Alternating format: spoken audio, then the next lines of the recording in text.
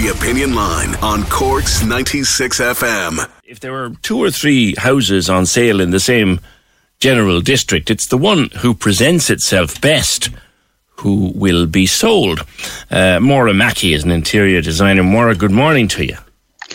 Good morning, PJ. How are you? Good. And there is a whole science behind this that we wouldn't even think about. There is. I find it so exciting. I love home staging. I think that it gives people the opportunity to see people's homes at their best. And I think for people, it's something that they should really invest in, because the money will come back tenfold to you if you put in the work beforehand. A home stager, is that someone who literally prepares the home for the viewings? It is, basically. That's me. I'm an interior designer and a home stager, and basically I prepare people's homes.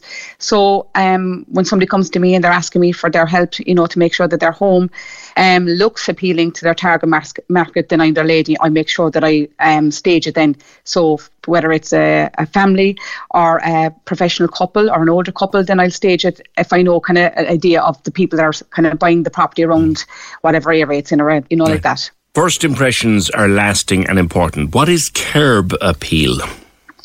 Okay, so first of all, curb appeal is very important. If you're out house hunting, say, just for example, in the car, or you're scrolling online for a property, which a lot of people do nowadays, you're not going to give a house a second glance if the outside of the property does not look appealing. So I suppose I always say to people, how can you prove curb appeal? So the big thing for me is tidy up your garden and the area around the house. Powerhouse the footpaths. I know these all things are simple things, but these are things that people forget to do. Put 2 new potted plants outside the door. Maybe wash your windows, clean the gutters. Paint your front door if it's looking a bit grubby or even tired. Place a new mat by the door, because first impressions do count. Like, they're not going to look at what's behind the door if what's in front of it is a bit grotty. Exactly. You kind of have to tease them, and I suppose curb appeal will give them that tease, you know what I mean?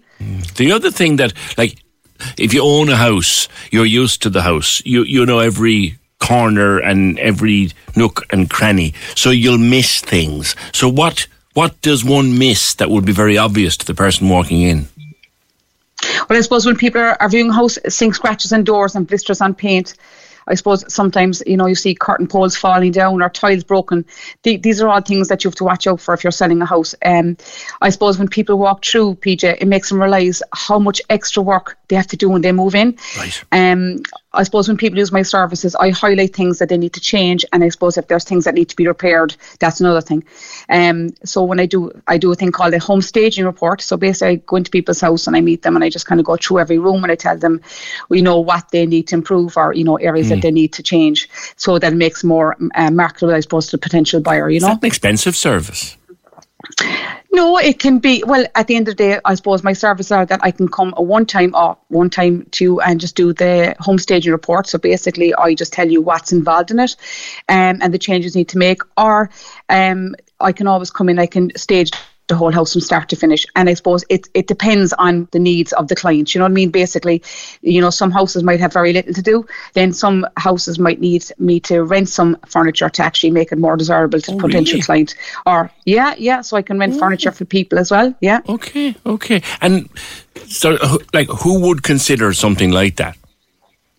So say, for example, now if you've got a family who, are living in the house and they've been living there for a long time, and say, for example, they've got a lovely kitchen, but that you can spruce it up, but say their kitchen table might look very tired, then I would say, now let's push that kitchen table into the shed and we'll go and we'll rent a nice new kitchen table, and I'll stage a table, set up a dinner service, and it just looks a lot more appealing rather than a tired and old kitchen. It just gives your kitchen a lot more appeal, I suppose, to the client as they're walking through, and they can say, oh my God, they can imagine themselves having a dinner party there then and stuff like that. That's just one example, Yeah.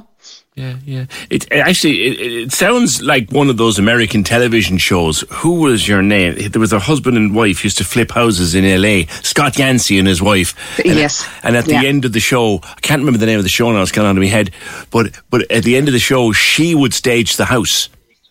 Yes, she would, and she made an amazing.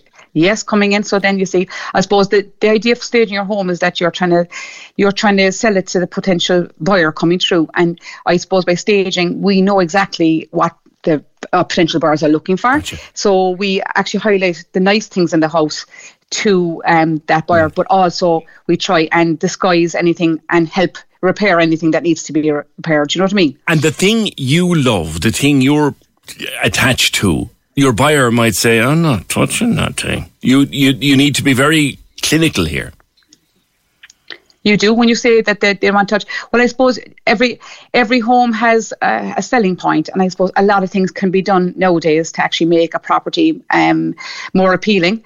So I suppose if you don't give your house a chance, like I always say to people, stage your house before you do the pictures with the estate agent, because when people are looking up, they're not going to give it a second glance if it doesn't look appealing. And if there's too much extra work involved in it, they're going to go, oh my God, no.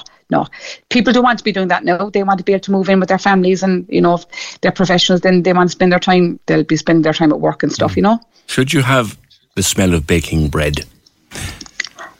I do. I always do that. I always put the packets of the cookie dough in the oven, that morning that you're staging, because when I'm doing the staging, I'll obviously stage it a day or two beforehand, but that morning as well, I'll always go in and I'll actually put the cookie dough in the oven. Or another one, burn a candle, you know, as well. I suppose that's another one thing, PJ, for listeners to realise as well.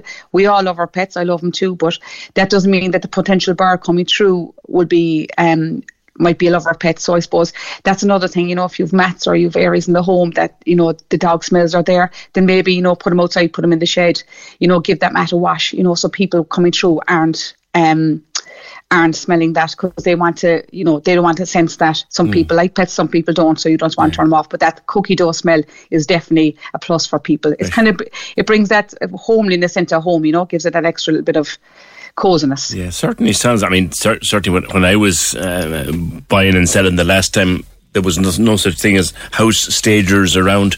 But now I think it would be someone a service that many people would think of. Listen, thanks very much, Maura, and good luck with what you do.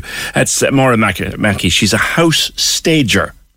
So when you're selling the house, you have her come and examine the place and say, oh, this is how we sell the house. Pretty cool.